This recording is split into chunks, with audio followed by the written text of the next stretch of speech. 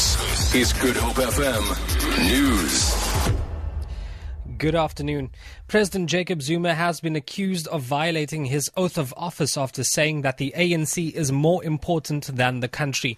The DA wants Zuma to retract the comment and apologize, saying it's unbecoming of a president who has sworn an oath to be faithful to South Africa.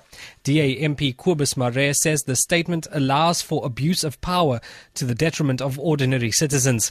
Speaking at the ANC KwaZulu-Natal elective conference in Pietermaritzburg, Zuma said he believed his party came before the country. He added that he had made the comment in his capacity of ANC president.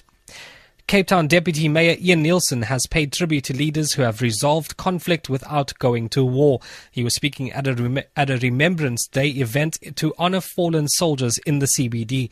Neilson says South Africans must uphold the memory of fallen soldiers. Even today, as we enjoy peace at home, our sons and daughters are serving in our continent to bring stability and peace in Darfur, the Congo, the Central African Republic, and too where some have paid with their lives. We have abiding hope that we can find a way to resolve matters without physical violence and conflict, because we have seen progress in our own lifetimes. Much of that progress can be attributed to visionary leadership.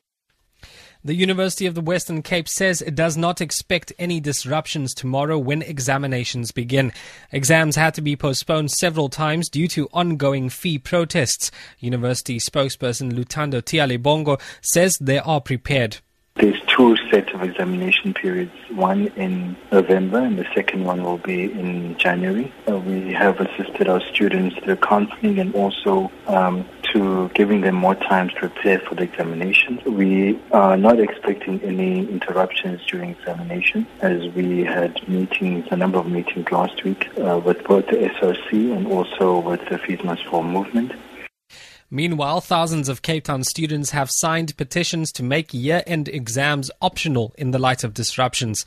The first petition asks that University of Cape Town students be given the option to have their semester mark used as a final course mark. Just short of 4,000 people have added their names to the petition.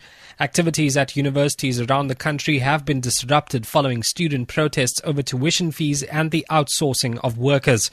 A similar petition for University of the Western Cape students has garnered over 3,000 signatures.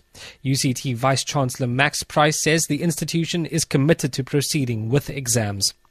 And lastly, the head of World Athletics says the sport faces a crisis over allegations of extortion and bribery to cover up doping violations. President of the IAAF, Sebastian Coe, has promised the disciplinary procedures will be strengthened. Coe says he's determined to rebuild trust in athletics.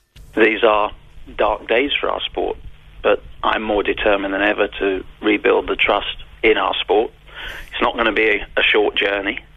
This is a long road to redemption. For Good Hope FM News, I'm Jacob Peterson.